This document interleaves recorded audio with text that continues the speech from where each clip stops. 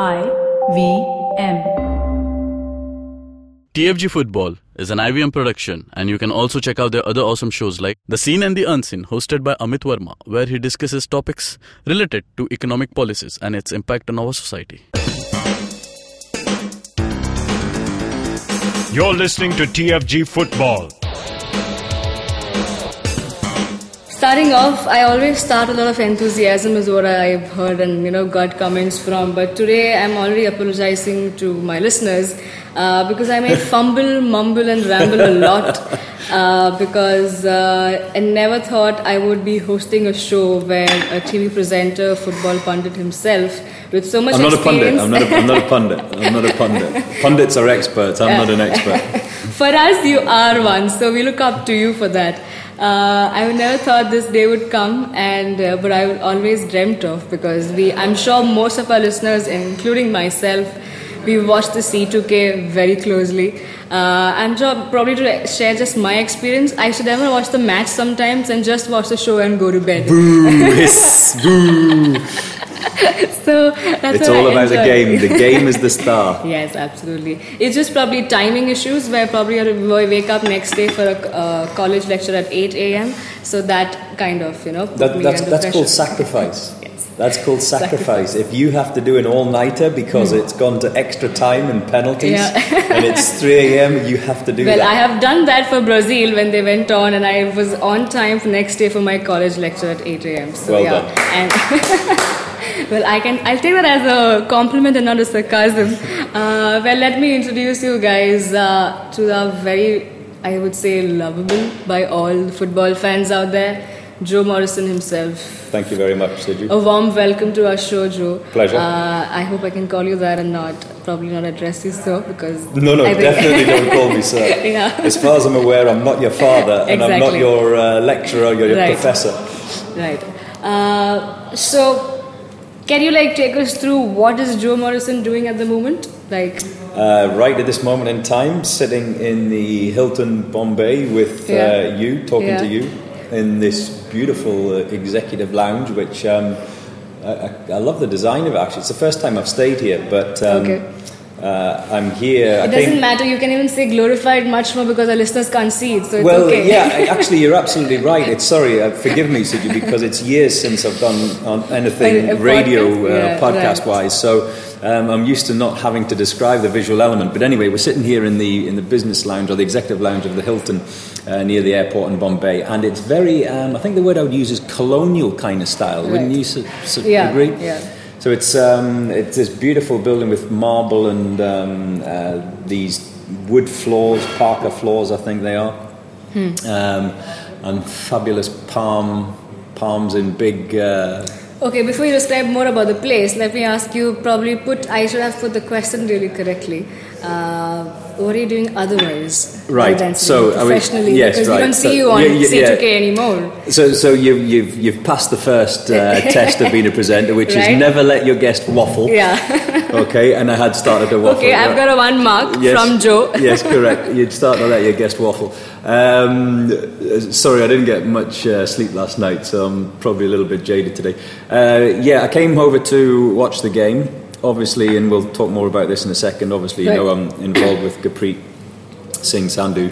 So, and it just so happened that the team, Bengaluru, was staying here ahead of and last night for their game against Mumbai City. So that's the reason that I'm here, not just in the Hilton, but in Bombay. Okay, so let's get on with the match then, I would say, because that's what people, not just West Berg Blues, but everybody would want to know. Talking about the game, Mumbai City versus Bengaluru FC, a 3-1, but when you look at a score like 3-1, people would think, who haven't watched the game, a cracker of a match, 3 goals, and then there was 1 fight back. Did you actually feel that was there? Yeah, it was a great game. But it's really strange because I was in the owners' lounge, as it's called, at Mumbai City, and it's weird because it's the only hospitality area I've ever been to at any stadium of any match which is behind the goal. Normally it's on the halfway line, maybe it's raised a little bit. So it was strange in one regard, but actually really fascinating in another, because you see the match from right behind, from an end-on experience rather than a side-on experience. It's like you're sitting in front of a screen. Yeah, kind of, yeah. Yeah. We were talking about this morning with the coaches. In Europe and especially in England, when they're doing video analysis of matches, they use a camera which is behind the goal and high, so you can see the pattern of play. So all video analysis guys in Europe, actually around the world now as well, don't use a camera angle from side on. Sometimes they do use side on shots, but predominantly they use an end on angle. So basically what I saw last night was not 90 minutes of football. I saw two 45-minute sections. Does that make sense? Yeah. So I saw what Bengaluru were doing in the first half because they were at this end, and then obviously they swapped the second half, and then I saw what Mumbai City. So, but it was an entertaining match. It went backwards and forwards. Both sides had chances. You know. Now, before coming to Bengaluru, I know that's your favourite sport, and I mean, I'm sure most football of our favourite sport. Yeah, football is my favourite sport. Talking about Mumbai City, do you think in the first half they could have done much better because they came really close at times, with especially Imana getting a lot of ball chances at him? But did you think somewhere he wasn't confident enough to take in the shots because he always passed on to a player, but the player wasn't there? Yeah, I certainly agree with you. I think the finishing is a state of mind. It's and it's taken a chance. There was 2 or 3 occasions where I was actually sitting, and I tend to get quite vociferous when I'm sitting watching a game, even though it's not my team. Newcastle United is my team, so I get quite vociferous, and I'm going shoot. And just that half second of pause before he did try and shoot, the opportunity's lost. So some of the decision making in front of goal, they just didn't quite take the opportunity quick enough. Plus, you're up against Gurpreet Singh, so he's an intimidating character when you're facing him. So maybe that was the reason. Yeah. So what do you think Bengaluru FC rectified from the loss against Delhi Dynamos? I didn't see the Delhi game, so I can't talk with great authority in terms of the Delhi game. I think you ask any player, I think the most you want consistency, and the most important thing I think is trying to keep the same 11 players together on the pitch. Now that doesn't always happen because you have injuries, you have suspensions. Sometimes I think there's been maybe just a little bit too much rotation. I know Albert Rocker likes to rotate. I'm not a big fan of rotation. I think you keep your best 11 players on the field. Now I'm guessing what Albert Rocker is thinking about is possibly what's coming down the line. They're going back into Asian competition. Games are coming thick and fast. I mean, they're playing in Bhutan next is it midweek next week, and then they've got a game on the Friday immediately after in the ISL. So obviously he has to look after the legs, so to speak, of his team, but I don't believe in it. It's like win the match, win the next game, win the next game, win the next game. I worked under Sir Bobby Robson. Win the next match. That is the most important thing. Worry about the one after later on. As in, take it as it when it comes. Yeah, take each match as it comes, because anything can happen. Yeah, absolutely. So overall, how do you assess the game from both the teams, and what are your takeaways from this match? Well, from last night's game. Yes. Bengaluru, when they have their strongest side out, which I think they did last night, they really are a force to be reckoned with. As far as this league, to come into this league, to lose, a settled bunch of players because they had to give them up to the draft.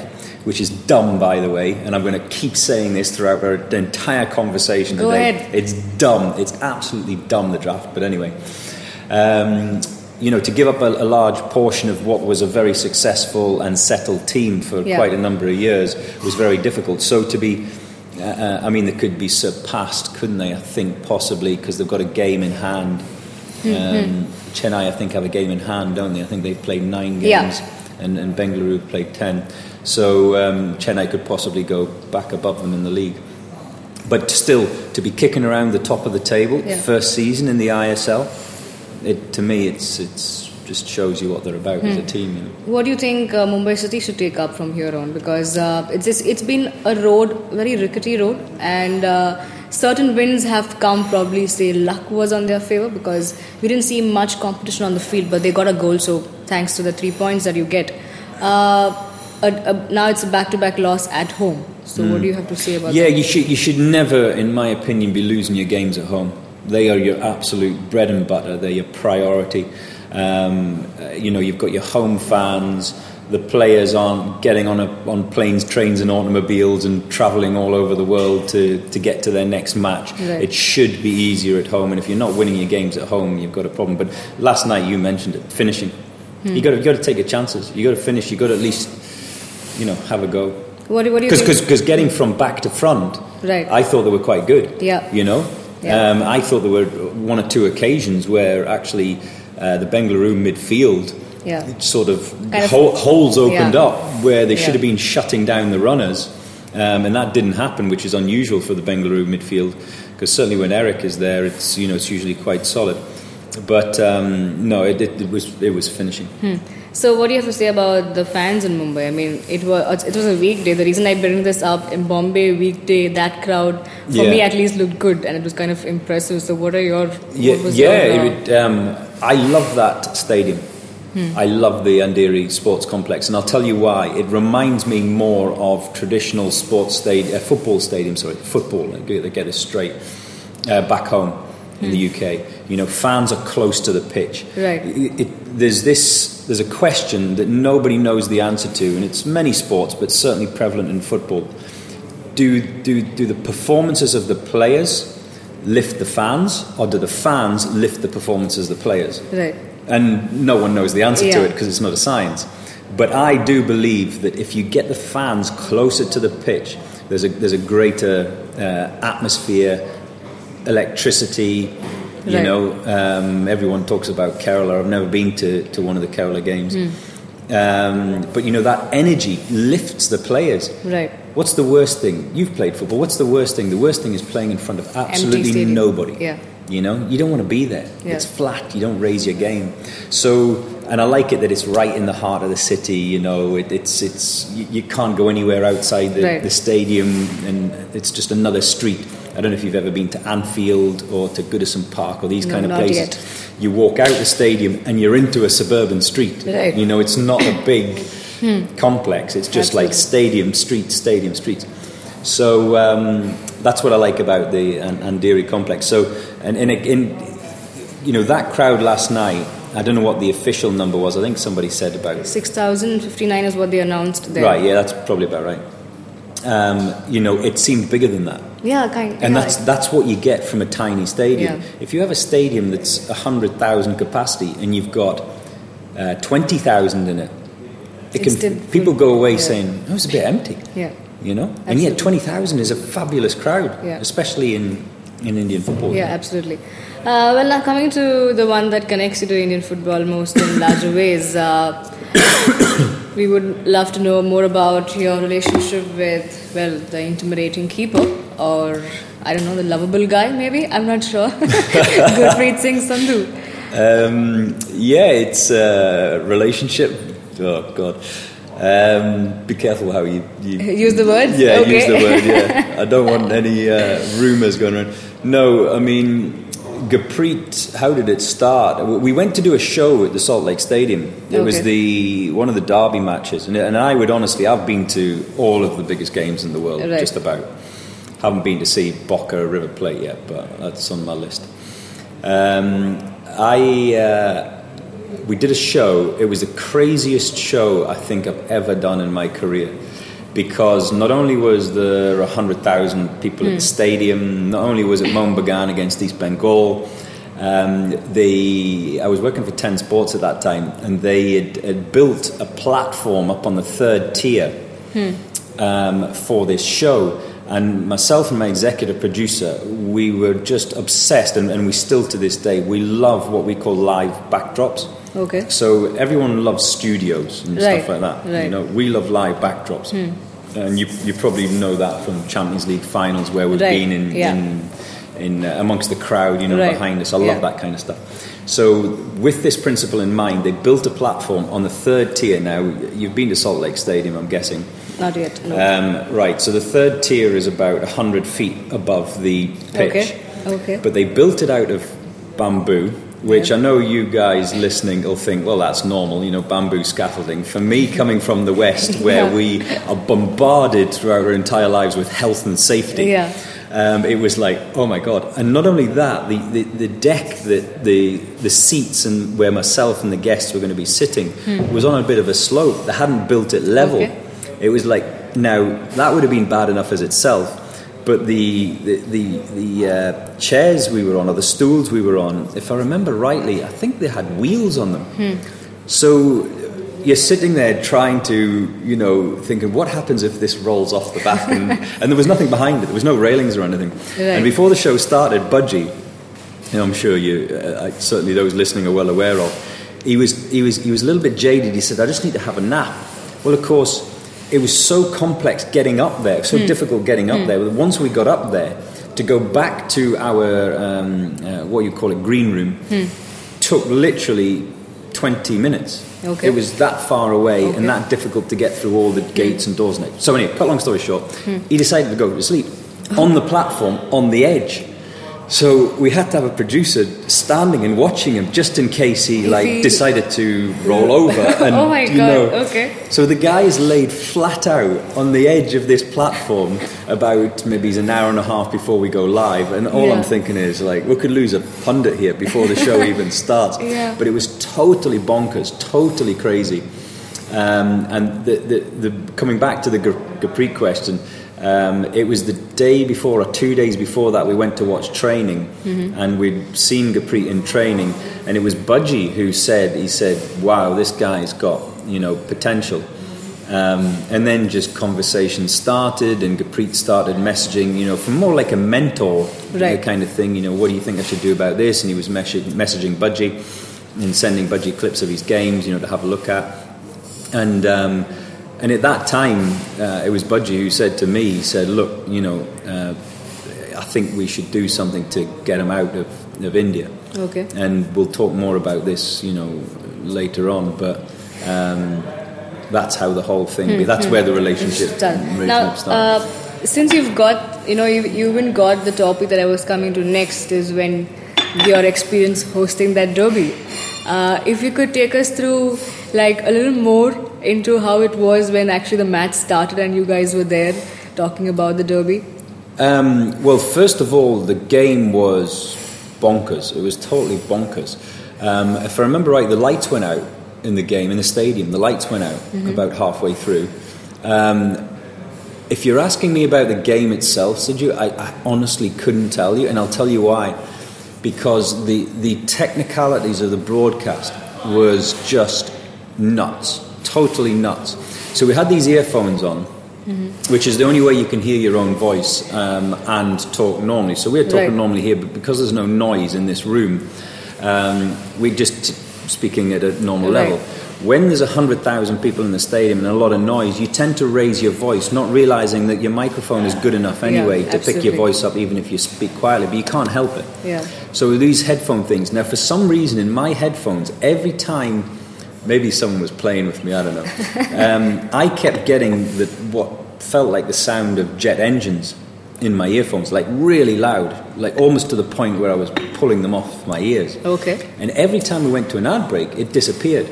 And the technicians couldn't work it out. They couldn't work out that whilst my headset was live, it was giving noise, because none of the other guys had this problem. So I was just consumed by trying to fix that problem. There was the guys, we'd done a show that week which was like in the run-up to it. We'd analysed both sides. We'd talked about whoever it was, I can't remember. The East Bengal, were kind of the better side at that particular point in time. But anyway, so they'd sectioned off this bit on the third tier. There was a fence either side. And then on one side was Mohun Bagan fans, and on the other side were East Bengal fans. And they were just going bananas. And so the noise, everything else, there was a row of police officers with batons down either side. You've got to remember, there'll be Indian fans listening to this, and especially fans in Calcutta just going like, this is hilarious. But you've got to remember, as a white boy coming back to health and safety Britain, I grew up in the 70s and 80s when things were a little bit still rough on the terraces of English football, but nothing like this. and they were throwing things over the top. In fact, after the broadcast, one of the cameramen found a chunk of concrete about the size of this teacup here underneath the camera that someone had thrown, unbeknownst to us because we were live, and we didn't notice it, and thankfully didn't hit anybody. So as far as the game was concerned, all I remember was the night was crazy. The lights went out in the ground, which sent them even crazier, and it was just. I've got to put it down as one of the most amazing football experiences of my life, and I mean I put it in probably the top 3 football experiences of my life. Great. I think you just made half of our listeners happy, if the ones who are in Calcutta listening to us. Now coming to the darker side, I think in 2012 is what's called the Black Derby. The match had to be called off because of a lot of violence that happened in it. We've now got more football fans joining us. And then a player was hurt, and we had the match had to be called off. So, now from a experience that you just shared, where you list that moment in the top 3 moments, and then you come back to this when you look at it, how do you see the extremism, like, you know, in Calcutta football, especially the derby, when you have equal amount of fans supporting that team, and they go berserk. They go. I mean, you've seen that. So, what do you have to say about the Black Derby that happened? Well, first of all, I think I know the game that you're talking about. He was hit on the head by a piece of concrete or something, wasn't he? I think the thing about it was that, look, I would never want to take the passion of the fans because they create that energy, they create that electricity. I would never want to take that away from the stadium, from these matchups. You know, that's exactly what football needs in India. It doesn't need sanitised, you know, everyone sit down and politely applaud. So the energy bit is amazing, it's fabulous, it's what we're all there for. But people blame the fans after that, I remember. Right. You know, there was a lot of blame put on the fans, and they were talking about possible punishments, bans, whatever the case may be. I didn't look at it like that. I looked at it completely different, and people were shocked at the time when I said this. And it was like, why blame the fans? Why don't you blame the infrastructure of the stadium? I saw fans, and I've seen fans at the Salt Lake Stadium at that time. You could kick, you know, if you kicked hard enough, you could kick a chunk of concrete off the steps. That's how crumbling the stadium was. Right. So the stadium itself, even though they have security outside and stop you from taking in anything which could be used as a missile or a weapon or whatever, you get inside the stadium and you can just pull something off this crumbling edifice and throw it onto the pitch, which is exactly what they did. No one took a rock in from outside and threw it at a player on the pitch. It was stuff that was there. So you know, these things are important. It's like, it's very easy to blame the fans and go, these guys are animals. Well, look, we all go crazy. I've gone crazy. And I don't know how much, you know, you can probably tell me the answer. I don't know how much of it is alcohol induced when in Indian football, but in England, you know, like I said, growing up in the 80s, it was all alcohol induced, whether it was violence or craziness or whatever the case may be. So you can blame the fans, but, you know, who stops them? You know, who stops them from kicking chunks of concrete off a crumbling stadium and throwing it onto the pitch? Yeah, absolutely. Now, so when you see that, and then when you see the current scenario of what's happening in football, whether it's to do with the emergence of ISL, but still the I-League is going on, and there's like literally 2 leagues for football happening at the top level. Ridiculous. So, I mean, just take us through your idea. I mean, your thoughts about all of that. I mean, you look at India. My thoughts are incendiary, by the way, when it comes to stuff like this. You'll be glad to know. First of all, let's get a couple of things straight. Everyone thinks I hate the ISL. I don't. That's just not true at all. I think the marketing of the ISL is bloody brilliant. I think the matchday experience of the ISL is brilliant. I think Star Sports do a fantastic job of the broadcast. It was, you know, the broadcast of the I-League under 10 was terrible. And I'm talking about the production on the field, you know. Camera angles, quality of shots, etc. was terrible. So Star Sports done an absolutely fabulous job. The bit I'm critical of is the product on the pitch. You know, there's so much opportunity, there's so much potential, and they've been spending, millions of crore on over-the-hill so-called marquee players who've contributed, in my opinion, nothing to the game. Not looking after the players, not improving the players, improving the quality of coaching of the players, improving the product on the pitch, and most importantly as well, improving the pitches themselves. Right. It's only the last year or two that there's been a concerted effort. Jamshedpur, I've never been, but not Jamshedpur, Delhi. I've never been to the stadium in Delhi. But I'm told that the pitch is as good as a Premier League pitch in terms of the quality. Why can't every stadium be like that, Right. But I don't want to get into the whole politics of ownership of the grounds and the stadium and, state ownership or municipality ownership, and that's a whole other thing that you can talk about for days and days. But I hope that kind of half answers your question. Yeah. Now, so now it's already happening. You can't really stop about it. You can't really. There's no point. Should there be two leagues running at the same time? No. Absolutely. They've got to pick the league. I don't care what it's called. I really don't. Yeah. It can be the Sidhu League for all I care. Yeah. It makes no difference whatsoever to me. ISL, I-League, whatever. The fact of the matter is, the ISL in its previous format, and it's now changing because it's lengthening. In its pre-format, it's not a league. It's not the Indian Super League. It's the Indian Super Cup or the Indian Super Tournament. It's not a league. Right. And that's what I've always complained against. And the reason why I'm so, as you can tell, so vociferous about this, Sidhu, is if you're only playing for 3 months, and I'm talking about competitive football for 3 months, you are not playing competitive football for 9 months. Now, some players were going from ISL and then playing in I-League, but not all players were. Right. If you get a serious injury, like say a knee injury or something like that, you're out for 9 months. That's a huge chunk of your career that you've lost. There are players in the ISL and I-League who, for 4 years now, is it 4 years? For ISL? Yeah. Yeah, ISL. It's a 4th edition right now. There are players who, for the last 4 years, have only played competitive football for 3 months. They've lost a huge chunk of their career. You've got to be playing competitively for at least 9 months of a year. At least 9 months. Yeah. So this is my argument, and this is why I'm so critical of it. I'm critical of the format. I'm not critical of the marketing. I'm not critical of the TV. They're fabulous. Yeah. I'm critical of the format. Players are playing competitive football for 3 months. That's just ridiculous. Yeah. Anywhere in the world, that's ridiculous. It's like a vacation, a mini vacation. That you just want to say okay. No, a vacation is a nice way of putting it. And I don't look at it as a nice thing. I look at it as the opposite. I look at it as an injury. Okay. I don't know if you've ever seen a player who's been out for 9 months, the frustration of not playing for 9 months. And don't talk to me about, but they do pre-season and there's friendly matches and all the rest of it. Forget it.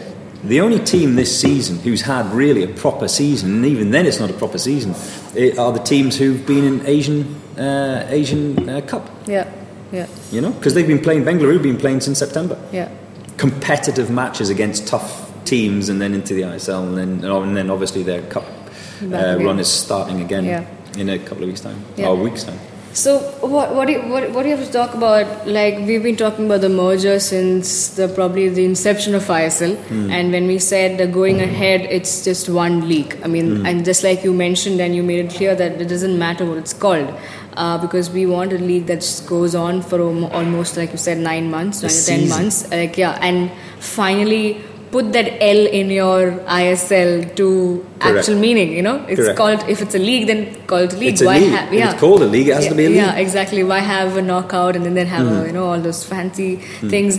But now there's once again, I think last year this time we were like, okay, 2017 would be a year where we would see the merger happening and talks happening and this and that. But again, it's gone extended, and this time again there's the ultimatum given by the AFC. So 2018 is a lot to look forward to for all the Indian football fans in terms of off and on the pitch.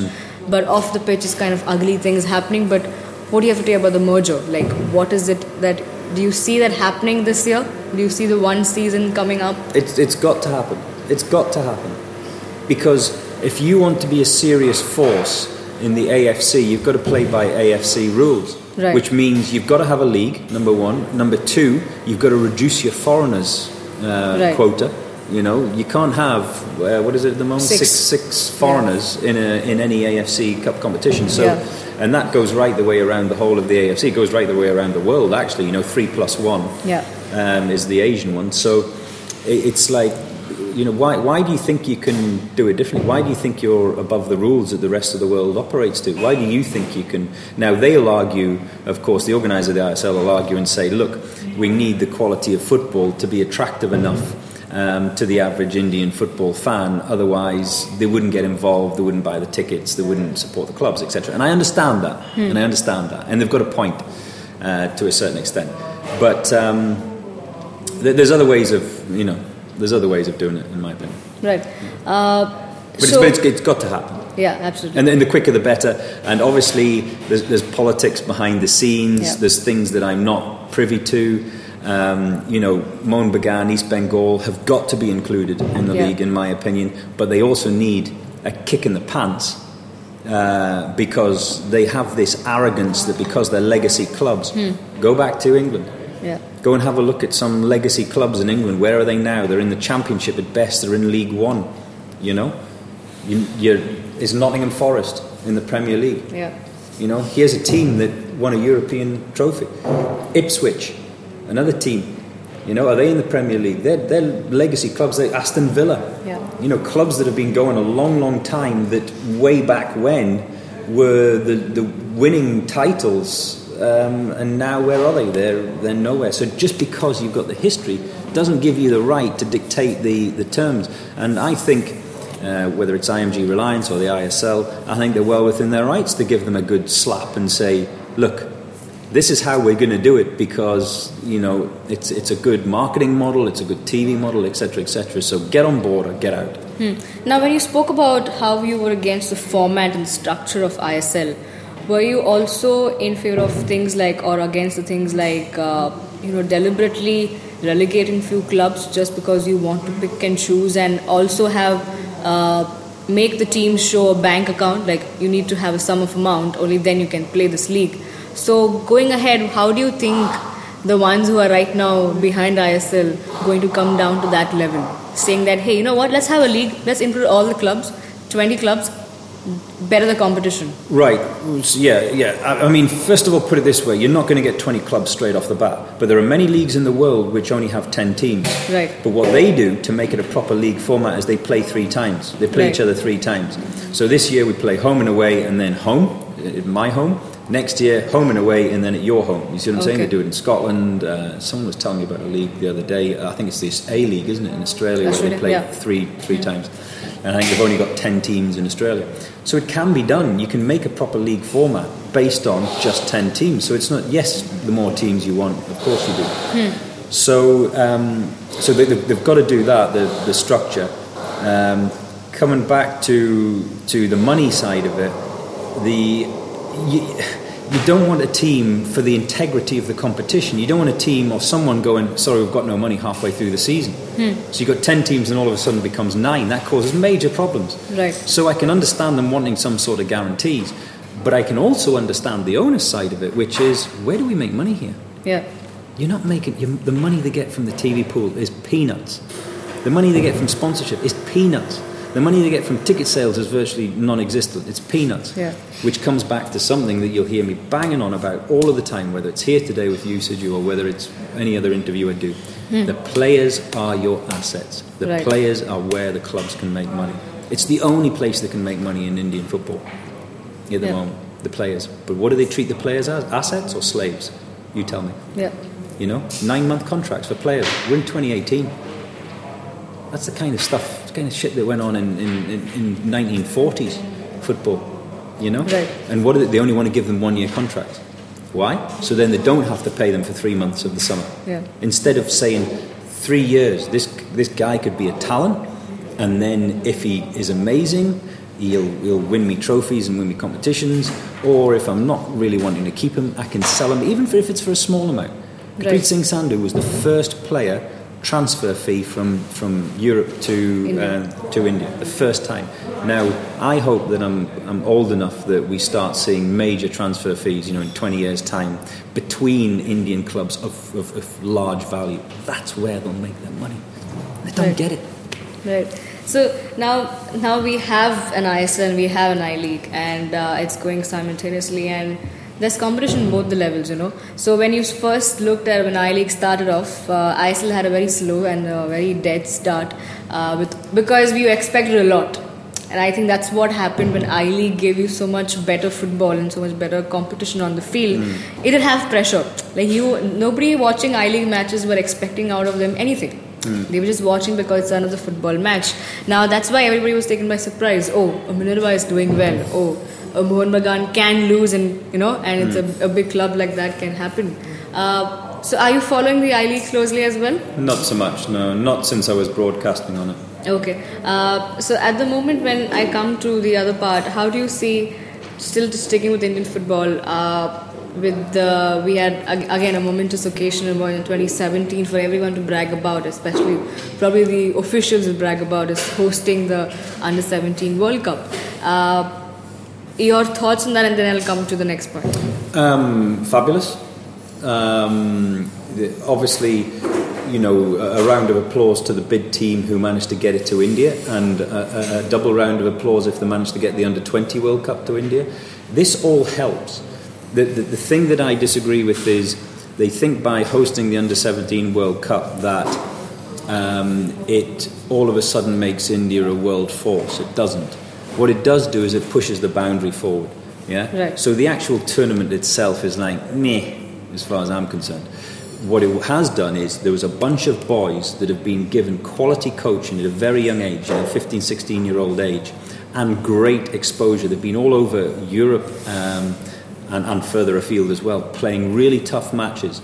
That will take that bunch of boys. Not all of them will go on and do big things, but those bunch of boys are better prepared than any other 17-year-olds or 16-year-olds in Indian football in past history.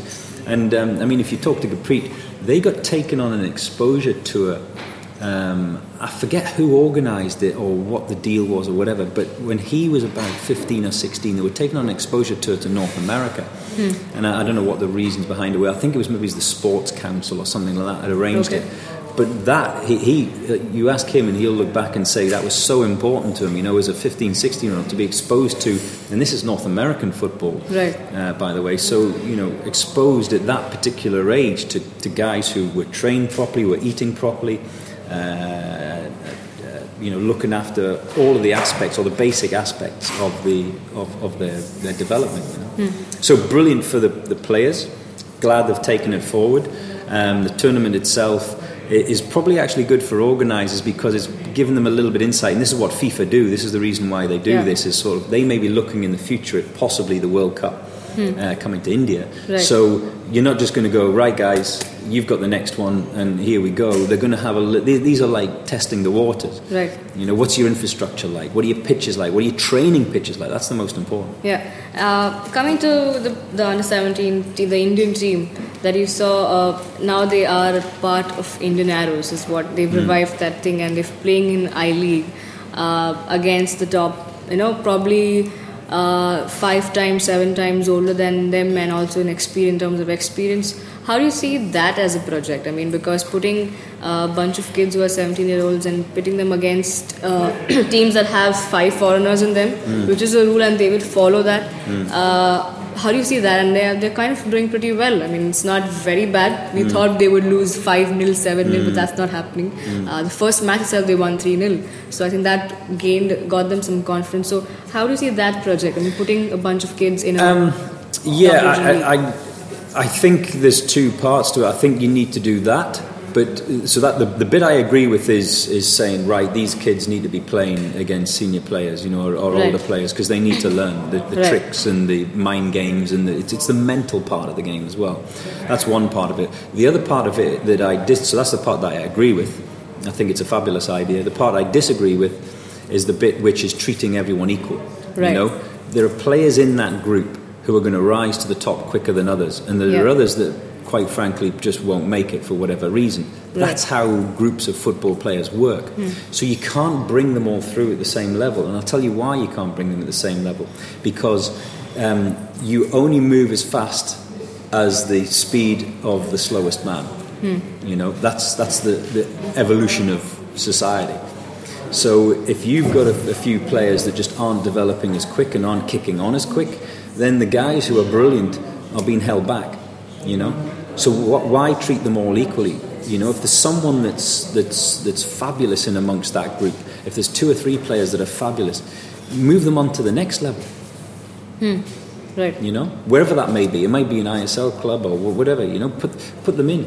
Yeah. Throw them in. It might be going out, it might be going to Europe, whatever the case may be. Put them in. Yeah, absolutely. Now, I think 2 of them are kind of on that verge because we got to know that Pritam Kotal is going to be part of ATK for ISL, and Dheeraj Singh is flying to one of the European or the English clubs. So I think it's a Scottish club that he's going to train with.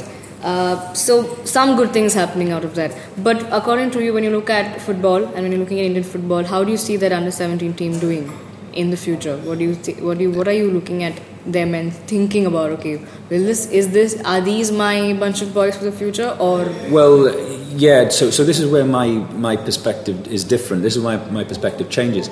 It's authorities, whether it be the AIFF or whoever's organised it, probably is the AIFF. They want these boys to evolve as a unit, whereas my thinking is completely different. My thinking is, your star players, give them more attention, more care, more push, all right, so that they can go and then their principles, they come back as better players. You see what I'm saying? Yeah. So they can take the rest of the group, whether it's in a group competition. So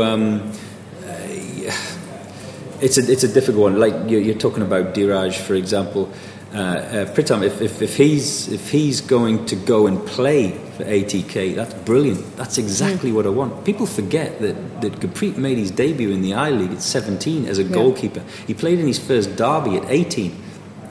Calcutta derby. Yeah. 18 years old. I want those boys. If they're all as good as everyone says they are, they should be playing the ISL now, today. Right. Today. Yeah. And why am I saying that? Because let's just be real here. The standard of the ISL is nothing in comparison to other parts of the world, So if they're that good, they should be in that team today. Right. I mean, probably we'll have more Rashfords then. I mean, that's where the beginning starts.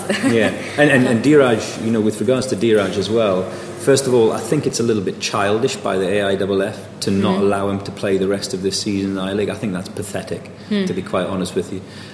You're cutting off your nose to spite your face. Dheeraj is under no obligation to sign a deal for the next 3 years. I have no doubt they'll have put him under pressure and maybe bullied him a little bit in terms of these decisions. To want to go out, he's absolutely correct. Forget the whole England thing, Scotland thing. He's an under-17 player. If whoever's talking in his ear about that, first of all, it's very difficult to get. I know, I've been there. It's very difficult to get visas, permits, etc. Right. So what's he going to do? He's going to do a month training stint here, a month training stint there. I took Gurpreet to Wigan, and the reason I took him to Wigan was to show him, because he'd had his head filled at also at a young age. Everyone was saying about trials. I said, trials are nothing. Yeah. Bang, went straight to Wigan, just to show him that how easy it is to go and get a trial at a Premier League club. A trial has got nothing to do with you getting a serious gig. Yeah. Now, it was when I was younger. The reason being that 20, 30, 40 years ago, there wasn't the global scouting networks that there are now. There wasn't the interconnectivity where you can sit and watch a football match from 5,000 miles away and see if there's any talent coming through. There wasn't that. So 20 years ago, if a kid is coming out of Africa or whatever, he had to go on a trial to try and show that he was up to the standard. Now it's like, no, forget that. Forget it. Yeah. So we are still on Indian football. It's quite interesting and keeps you excited, though minus all the off the field that happens, and there are some integrity. It's growing pains, isn't it? Yeah. It's people call it a maturing process. I call it growing pains. It's not going to be perfect. ISL was never going to be perfect. The development of Indian football and young players is never going to be perfect. It's just, are you moving forward? You know. And what do you have control over and what do you not have control over? The thing that you have in this country, which is the 2 key ingredients, in my opinion, are numbers. Right. 1.3 billion people, number one, so there has to be 11 talents somewhere. Yeah. And 2, money. right? If you go to Pacific Island, away in the middle of nowhere, who's got a population of 10,000, out of that population, half of them are old. Out of that half, they're female, and then out of that, what you've got left, you've got maybe 1,000 young teenage boys to choose from, and you don't have any money. So how is that Pacific Island ever going to go to the World Cup? They're not. It's as simple as that. Yeah. So the key ingredients are here. You've got that. Yeah. So coming to the 2019, India will be playing the 2019 AFC Asian Cup, and we've booked a place there, and soon we'll have... On merit. Yes. Which is really important. Yes. They've done it on merit. Performance. And the thing that's good about it, and you have to give credit to this current group of players, the thing that's good about it is that, the whole mentality should be geared to the next step. There's for far too long, Siju, there's been too many people, fueled by the media, by the way, right, that are going like, India, World Cup, India, World Cup. Everyone needs to just shut up and forget the World Cup, right? You take the steps. First of all, you win your intercontinental... your zonal tournaments, not intercontinental, zonal tournaments. Focus on that. Dominate Asia first, and then think about the World Cup after that. Yeah, we've all been talking about this, but I think probably now people listen because Joe Morrison is saying. No, they've probably switched off by now. But the same comes to the players. It's amazing how many people I speak to in Indian football, and they're talking about, I want to go to Real Madrid. No, forget Real Madrid. Your first thing is to get out of India and to be at a better team in a better league, and then to be in a better league than that. Forget you. No one jumps to the top of Everest. That's what I say. You have to take it step by step. Yeah, I mean, nobody wants to go through the process. Everyone wants the end result. Correct. I think that's what I make Quick out fixes. of it. Yeah. So how do you see that performance? I mean, 2017 in that terms was good for the senior national team. They've been unbeaten. They came to a better ranking of 96, which was since a long time. The rankings are bullshit, by the way. Yeah, of course. But we say it because we can brag about it, saying that we had. Well, it's a good newspaper headline. Yeah, exactly. Which would otherwise not be, Indian football wouldn't be part of the headline. But hey, rankings are out, so let's make that a story. So how do you assess the 2017 for the senior national team, and then now the 2019 coming up, and we'll soon have the draws this season? So a lot of things to look at, as I said. How do you assess the senior team? Yeah, I mean, I don't know. We'll find out when it gets to 2019 in the Asian Cup, which I think is in the UAE, isn't it? Yeah. In the Emirates. So it's close by, which is great, and I'll tell you why it's great. It's great because the time zone is only 1.5 hours difference, so it should really help the coverage, especially TV coverage. Right. If it was in Japan, I'm going to be tested here. I don't know what the time zone difference is between here and Japan. Is it 5 hours or something like that? Yeah. Maybe more, 6 hours. So that makes it very difficult. So the time zone is perfect to give them a bit of exposure, and they need that exposure. And then, that's a true test. It's a true test. Why is it a true test? Because all of the best teams in Asia, are in that one place at that one time under the same conditions. Yeah. You haven't got the Indian team like the Guam farce, which is going via the North Pole to get to Guam to perform in a game which is a vital game for them to get a result. A very crucial game for them. Like they're all there. You're on the ground. It's not planes, trains, and automobiles. Everyone's under the same conditions. So that's the real, true test. You can't say that we were at a disadvantage because we flew 28 hours to get to this game. Absolutely. It's like, no, you're there, and the other teams are there. It's the same pitch. You can't say, our pitches are not as good.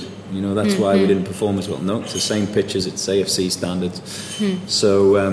But they've already qualified, so now Stephen Constantine, I think, needs to be, and he probably is, thinking about how do I formulate, what am I looking at? Who's the team that I'm taking into 2019? Because there may be one or two players that helped with qualification, but you can't have any mercy, You have to take your best team to Asian 2019. So there may be a player that comes through in 2018 that was never really part of the 2017 qualification. Right. You see what I'm saying? Yeah. And he has to go. Yeah, absolutely. So a great times probably to look at for 2018, right, Indian football terms. Now, probably taking a switch here from Indian football to the larger perspective of football. 2018 also has something to look at for in terms of World Cup. the Russia hosting the World Cup, and for the first time, I think after a very long time, it's pretty open. You really can't. You don't know if you want to call it, going to be a deadly games for you over there. Or you want to see those top teams who are there dominating, or expect the unexpected, like we call it. So after the draws were out and the teams had qualified, I mean, we've seen unexpectedly few other, surprisingly, rather to put it there, because they've all earned a spot, right? I mean, they've all earned it there, whether it's Qatar or whether it's Egypt, and I mean, there's so many teams that you won't even, I didn't think of, oh my God, that's gonna make it, and then we look at India and I'm like, what are we dreaming? Yeah, continue dreaming. It's a good thing to have. But yes, it is. But those two, so let's just pick one example. Iceland in 2016. Yeah. You look at Iceland and people go, oh, this is like such a great story, and it's a feel-good story, and they've been so lucky, and well done, No. Go beneath the fairy tale, right, and look at their structure, what they've done. Getting Icelandic players out, the structure of a very tiny country. They've got all the pieces in place. Right. So if Iceland can put the pieces in place, why can't India put the pieces in place and perform like Iceland? Because the pool of players that are going to come through will be way bigger than Iceland. Yeah. So, instead of us going like, what a fabulous fairy tale, I think we're doing a little bit of a disservice to I'm not just talking about Iceland, there's other small nations. Yeah. You're doing a little bit of a disservice to these smaller nations. I'm talking about smaller nations in footballing terms. You're doing a little bit of a disservice to them, because a lot of these countries have put infrastructure in place to give their national team the best opportunity to go to the next international tournament, whether it's the Euros or whether it's the World Cup, whatever the case may be. I think all of this, whatever conversation that we have over football or whatever it is, it comes down to how you treat your players, right? I mean, it's such an important thing, it's such a basic thing which is ignored in our especially in our country, because I come from there and I'm looking at things here. I mean, the ones who are supposed to, like Javier Seppi made it very thoroughly clear when we had a conference last year, where he said that, hey, it's your athletes that will give you the rest of the thing. Assets. Yeah, absolutely. I keep saying assets. Treat them as assets, Treat your players like it's your prized car or your prized possession. Absolutely. Or, treat them with love and respect, and they'll give you so much back. Now, I'll give you a great little example. I was talking to the guys at Bengaluru here yesterday, I think it was, and one of the comments that was made was about travelling times. Now flights are cheaper in the darkest hours of the night. All around India. Now you have performing athletes. Okay, how do you think it affects them in terms of their performance for away games if you're getting them out their beds at 3 a.m. to get a 5 a.m. flight, because the flights are cheaper than getting them out their beds at 8 a.m. and getting a 7 a.m. to get a 9 o'clock in the morning flight. Right. They'll sit and they'll wonder and go, why didn't we perform? I come back to the Guam thing. Yeah. Why do you think they didn't perform in Guam? People will sort of like say, they did this or they did that. Go all the way back to the beginning, and authorities are very quick to blame. They sort of like say the players didn't perform. Yeah? Did you perform as an administrator? Did you book the best flights that those players could get? And God, man, we're not talking about first class here. We're just talking about making them in the right frame of mind.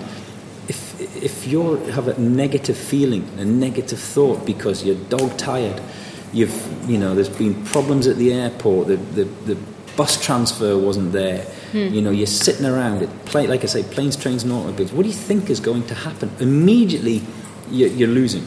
Yeah.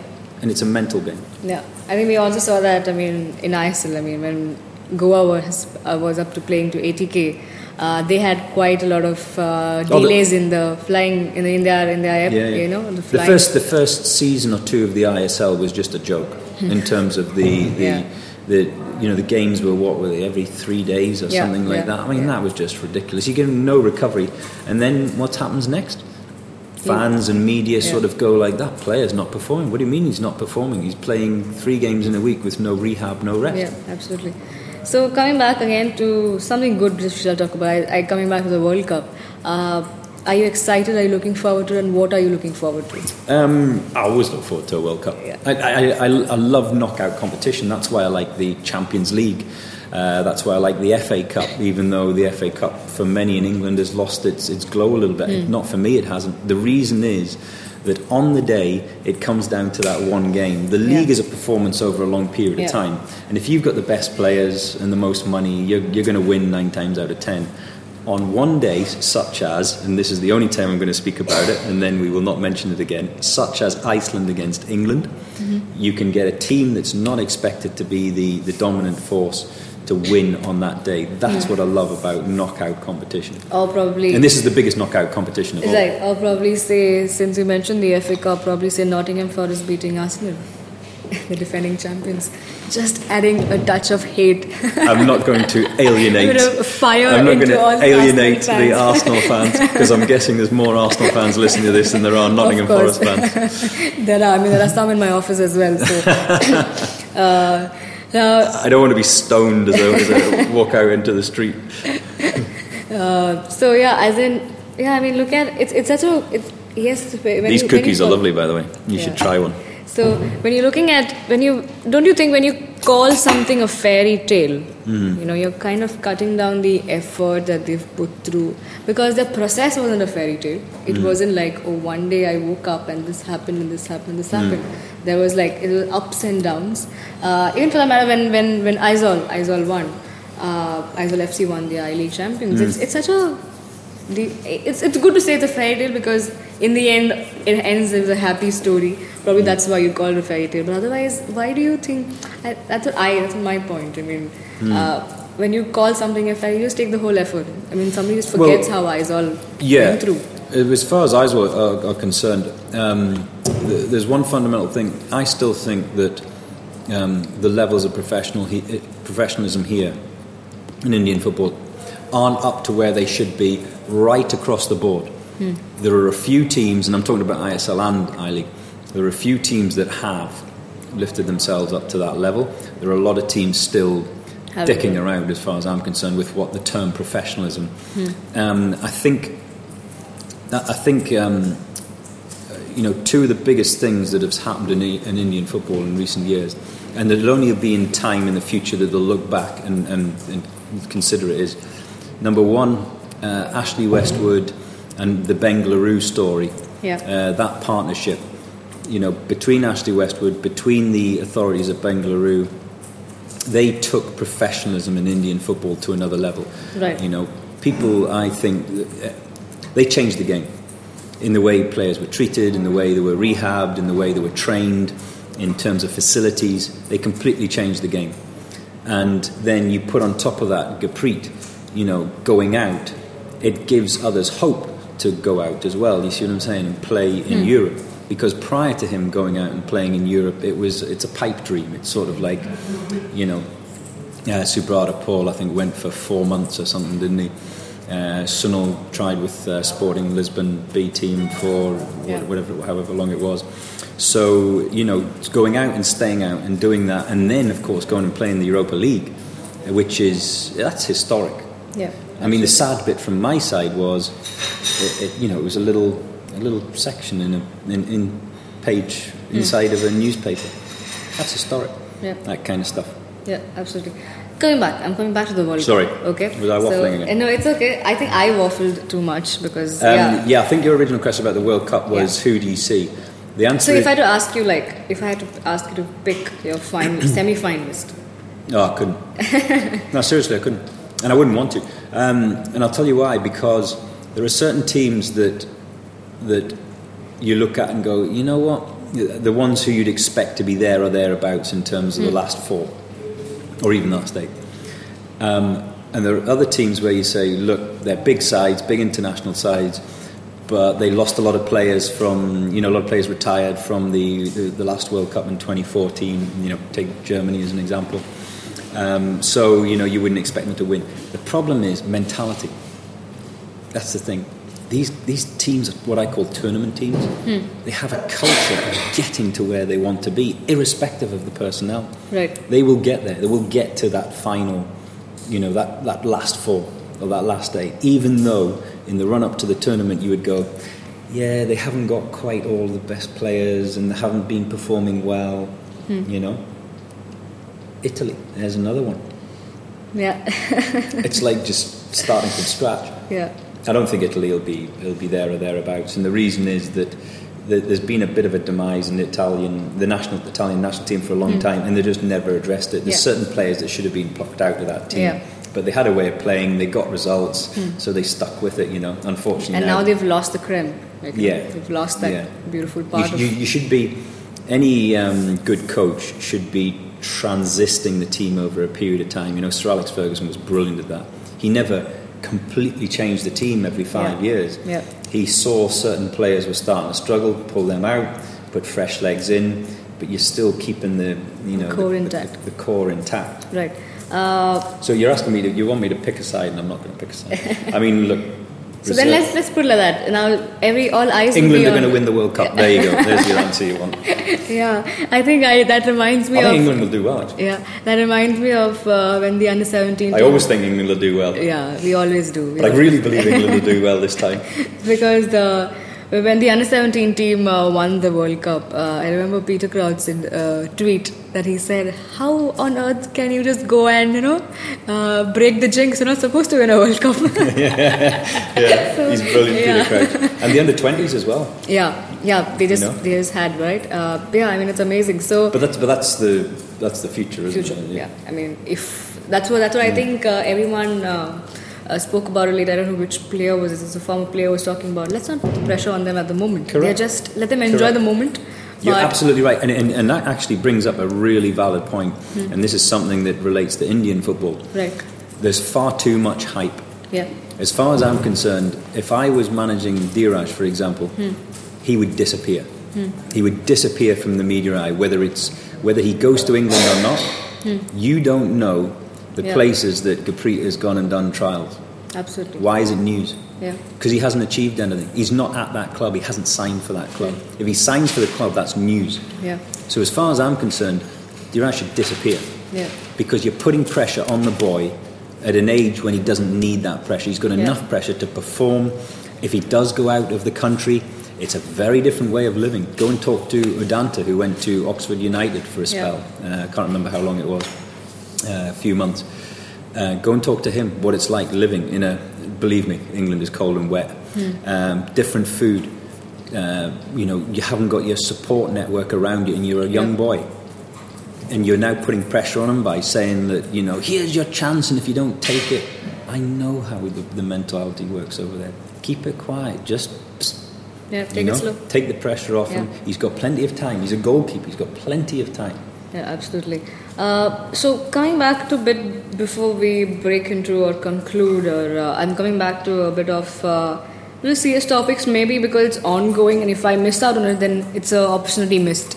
There's a lot of ugly things happening at the moment. Like, not at the moment. It's just that it's seen light at the moment, but it's happening. Like now, the recent one was Minerva, Punjab's match fixing, and everything, allegations and all of that. Then we have three big issues here, and clubbing into one is like I don't know if I'm committing a sin or should I be red carded for that, but there's match fixing and there's age fraud, which is like an ongoing process, and it's huge in India, but nobody wants to address that. To fix a problem first, you have to admit there's a problem. Exactly.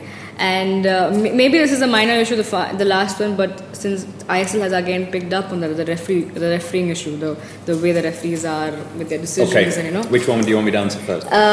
Go with the age fraud, because exactly what I'm saying, nobody wants to talk about it. Right. Okay. With regards to the age fraud, first of all, if you're doing it, I would put the onus on the player. I'm sorry for cutting you there, because recently, now even the Bengaluru FC were in question. One of the youth teams was banned. So imagine you don't expect that from a team like Bengaluru FC, who you look up for professionalism, and there you go. There is something. Yeah. So we're doing age fraud first.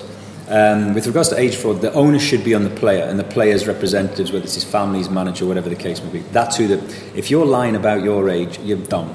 And I tell you why you're dumb.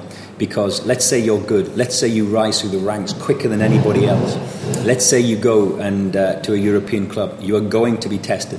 Yep. And your whole world is going to fall apart when they find out that you're not the age you are, and therefore you're not the value you are. You see what I'm saying? Right. And not only that, Football is a village, believe me. There's a lot of gossip goes around football, not just Indian football, but European football. Everyone knows your name inside football, even if it never made the light of day in the public. Right. So with regards to the Bengaluru thing, I think it's sad that the team is being suspended because you have now denied the opportunity to the other boys who were not committing age fraud. Yeah? So I think that's a little bit sad. Why not ban the players who are committing age fraud? Then it puts an onus on you to make sure that you're telling the truth. Right. Yeah? And I would put hefty bans on to make a real example of some players. I'd ban them for 5 years from all professional footballing competition, It should be that serious. And we were talking about the under-20s, England under-20s. Where's Nigeria? How many under-20 World Cups has Nigeria won?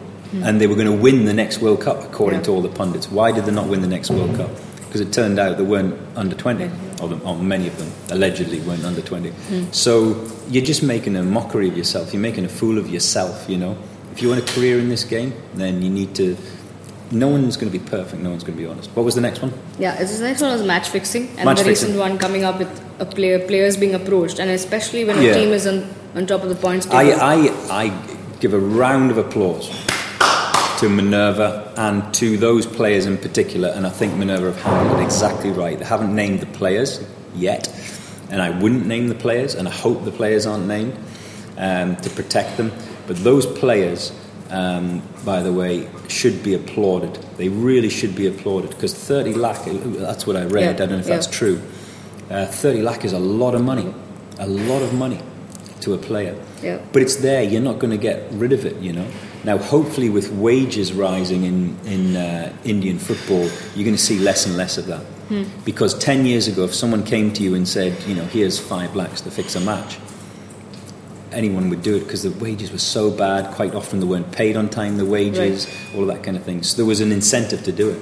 Now that wages are rising for Indian players, the money that they're going to have to give as an incentive has to rise, and therefore the match fixing should be less, But what did I just say? First you admit there's a problem. Don't bury your head in the sand. Say it's there, because by the way, it takes place in other parts of the world. It's not just India. Yeah, absolutely. And what was the final one? The issues with the referees? Referees, they have been totally appalling this season. I totally agree with that. It comes back to where you spend the money. We talked about this right at the beginning. Instead of massive wages to over-the-hill marquee player, why don't you... Now, they were bringing in foreign referees, weren't they? It comes back to match fixing.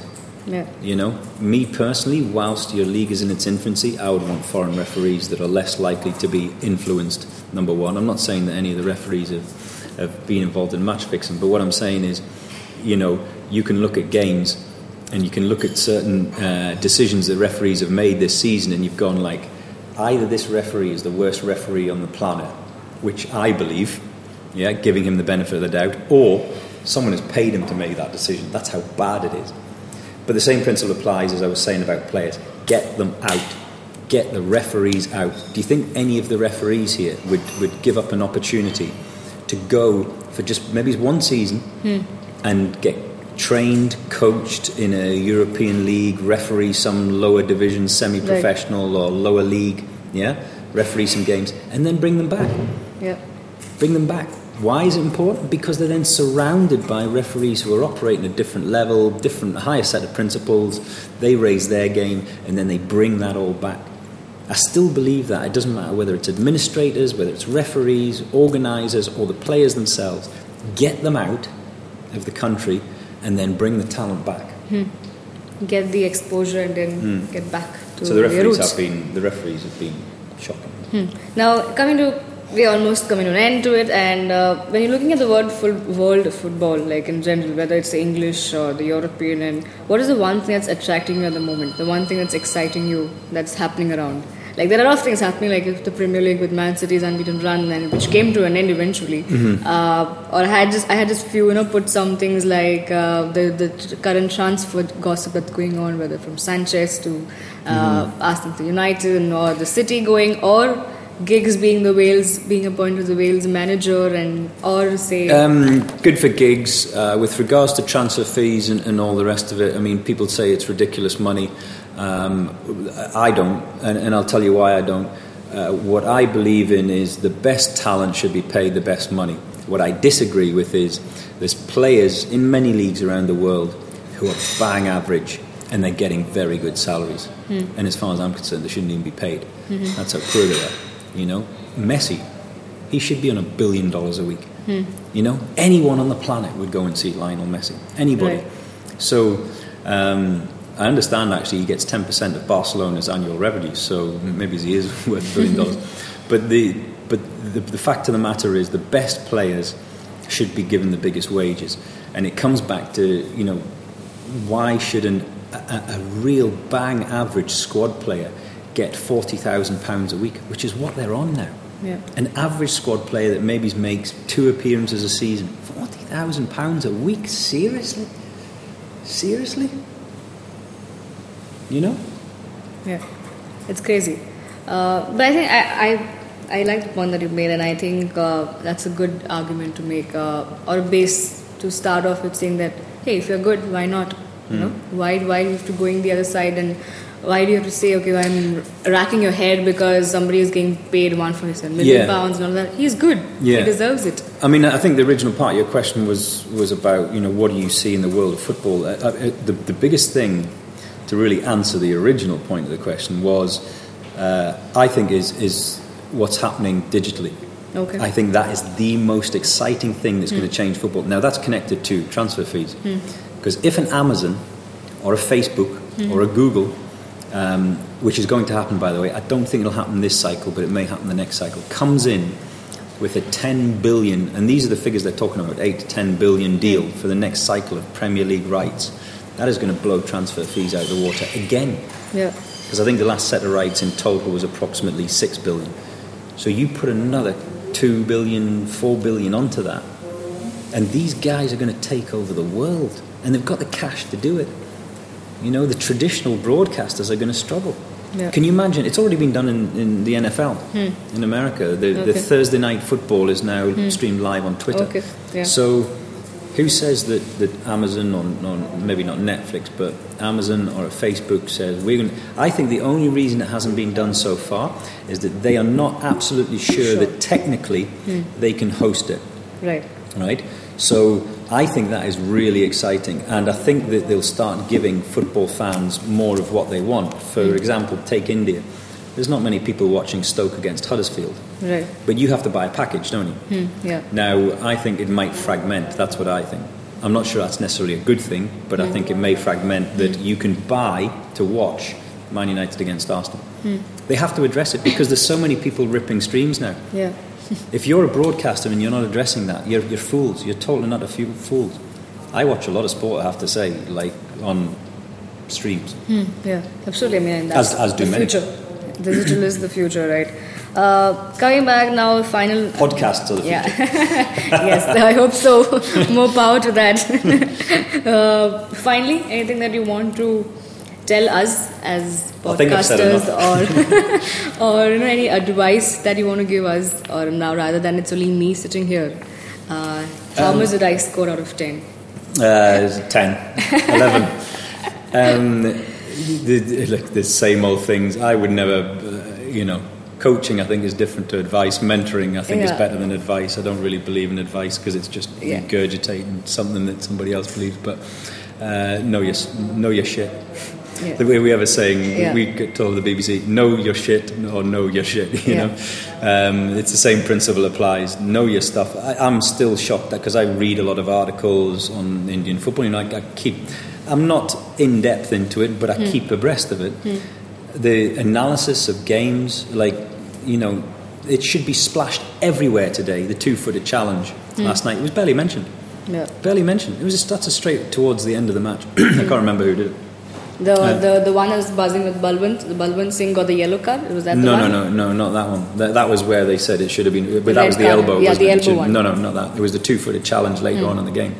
And it's just not picked up by the media here. So, knowing the game, I hope this wasn't your podcast, by the way, because if it is, this is all over and this is being wiped. There was somewhere I was listening to a discussion, an Indian football discussion, and they were talking about, it was about Gurpreet actually, and about when he's going to collect balls, putting his knee up, If you go and talk to any goalkeeping coach at the highest level, at anywhere in Europe, when you're going to collect the ball in the air, you lead with your knee because it gets rid of everyone in front of you. That's exactly what they're doing. They were saying, like, no, it's dangerous, you shouldn't do that. Yeah? What absolute and utter shit. You know, there are people spouting about the game who don't understand, in this particular case, a technicality of goalkeeping. When you're running to take it, because the striker is going to hurt you. Yeah. So you've got to hurt the striker as much as the striker's hurting you. That's what you're going. It's a 50-50 ball. That's what it's all about. It's mine, you know. And I don't care if you get hurt, because if you get hurt, you won't do it again.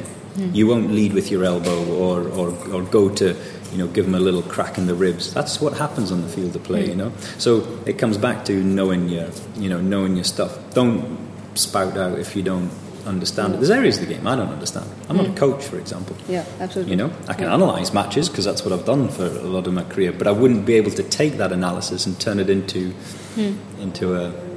So as far as your podcast is concerned, don't stop. That's all I'll say. We need more football content out in the media, and I think you as a younger generation, because you're way younger than me, Sidhu, you as a younger generation, you've got to carry this forward. Yeah. That's the reason why I agreed to do this. You've got to carry this forward. The older generation don't care about football. They were never brought up on football. They don't give two hoots about football. It requires the energy. Yeah. And you're going to be swimming upstream for a while. Yeah? Yeah. Because people say yes to cricket all the time. You know? Should we do a cricket podcast? The answer is yes straight away. Football podcast? Let me think about it. I'll get back to you and whatever happens. Yeah, correct. Yeah. So you have to keep pushing. The tide will turn. And there's no better time to do that. Why? Because the technology gives you a platform to do it yourself. When I started, you had to go and make a pitch to a broadcaster, and the broadcaster had to accept it, and then you had to get the funding. Now, you can set up on YouTube and do it. Yeah. The digital, that's what you mentioned, digital, future.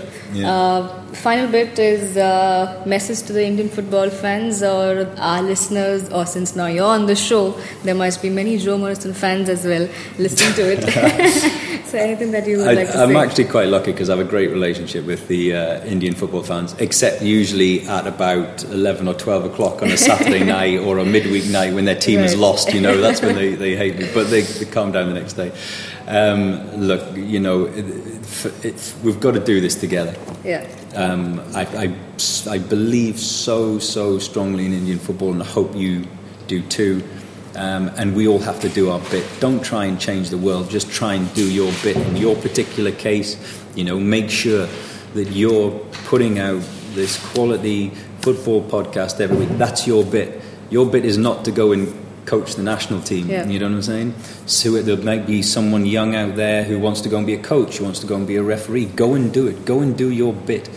You know, we all have to do our bit. It's like going back to the C2K thing in those shows. We realised we didn't have budgets to fly in these huge name guests every single week. So our reasoning was, look, these are really late night matches. Yeah. We don't have the budgets to bring big guests. Therefore, we have to entertain. Why? Because we want young fans to be growing up as football fans, not as cricket fans. If I sit there and just blah, blah, blah, blah, blah, blah, they switch off. And what happens? You've lost a fan to football that can't give anything back in a decade's time or 2 decades' time, you know. So it's a movement. Right, absolutely. It's a revolution. Yeah. Well, in all this talking, and see, I was waffling too much, I guess, because I forgot a fun segment that I planned for. Now, I did a mistake, I must admit to the listeners, that I actually revealed what I was supposed to do. So I'm sure you've already prepared, and you know you've come prepared for it. I don't know about that. So, is there something that one word that comes to your mind when I say the following? So I have a few words. I'm Just one word? Yeah. I can't have two. Okay, we'll give you that. Okay, let's say two. The first one would be, well, our very own loved man with everyone. I'm sure any team that he plays for, the opponents will never hate him. The captain, Sunil Chhetri. Oh, by the way, what I was going to say was, is this the first thing that comes into my head for all of these? The first word that comes into my head? Whatever. When I say the name, what comes to your mind? Right, so Sunil Chhetri. Hedgehog. Sir? Hedgehog. Okay. Do you know what a hedgehog is? I think I do. It's like a porcupine. It's got spiky. Yeah. Yes. I'll tell you a quick story about it. So one of the first times he came on our show, you'll hate me for telling you this. One of the first times he came on our show, we have makeup girls, obviously, and they do everything from makeup and check your clothes, etc. But they didn't have any hair gel, and Sunil had come straight from his hotel and didn't have any hair gel, and he was just absolutely distraught that he was going to be going on air with flat hair. I mean, he's got it pretty close shaved at the moment. I don't know whether that's a marriage thing or something, but no, every time I've worked with him, he's had this like spiky. That's all I can think of is like, Sonic the Hedgehog, the game. Yeah. So that's what I call him, is Hedgehog. No, he's a legend. But the first word that came to mind was Hedgehog. Okay, Gurpreet Singh Sandhu. Weird. Does that have a story to that?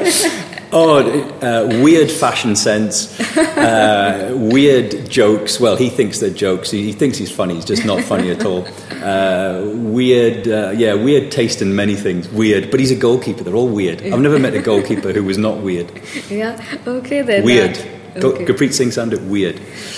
Indian football. Indian football exploding. Okay. In a good way. Okay. Finally, Joe Morrison. Strange. Was that an awkward silence to think of a word? No, I'd never have to think of myself. One word. I have to keep it to one word. The word I'd probably want to say about myself is alive. And I think you're pretty much that. I mean, if this was actually, people could sense our energy here. I mean, like I said, I started the show saying that I've got many people saying that I have a lot of energy, a lot of enthusiasm. But since I already apologized about today's show especially, but I think two people having a lot of energy is what... I love people who've got a lust for life and a passion for something. I don't care what you do in your life. If you've got a passion to be the best at whatever you do, that's if there was anything I could leave all the listeners with, it's go be the best you can be. Yeah, absolutely. And be alive to do all of that. Now that brings us to the end of a wonderful show. I can't say one thank you or twice, or I can say multiple times of thank yous, and that wouldn't be enough. Thank you so much, Joe Morrison, Pleasure. for coming on to our show, and this just is probably the icing on the cake that we wanted in 2018. And if I'm not wrong, it's the 260th episode of us. Is it? So okay. I think it's wonderful to have 260. Is that not the same number of goals that Alan Shearer scored? There you go. I think that's it. In the Premier League goals. I think that's what probably got us together. And you being the Newcastle United fans, see, all worked there. Well, thanks to all our listeners who are watching, and not watching. You can't. You are listening to us, and see, there you go, rambling, mumbling. That's what's happening to me right now. Please do like, share, and subscribe. And now, since we had this gentleman here, I think we deserve a bit of subscription. And if I may ask you to say that, like, if you think we are subscribe. The Fan Garage. What else do you have to do? Get onto the website. Follow TFG Football Twitter handle. Follow the Twitter handle, the Fan Garage. There's so many platforms now, isn't there? Probably left one out. Actually. Let us know your thoughts about this show, and if you enjoyed it, let us know that as well, and let him know personally as well. I'm on Twitter, Matthew94. Joe Morrison is at @Joe Footy, and we are signing off from this hotel that he actually called a colonial look to it. Yeah, it is got a bit of colonial. The Hilton in Bombay. Beautiful. Yeah, we are signing off from here. Thank you so much, guys. Cheers. Thank you.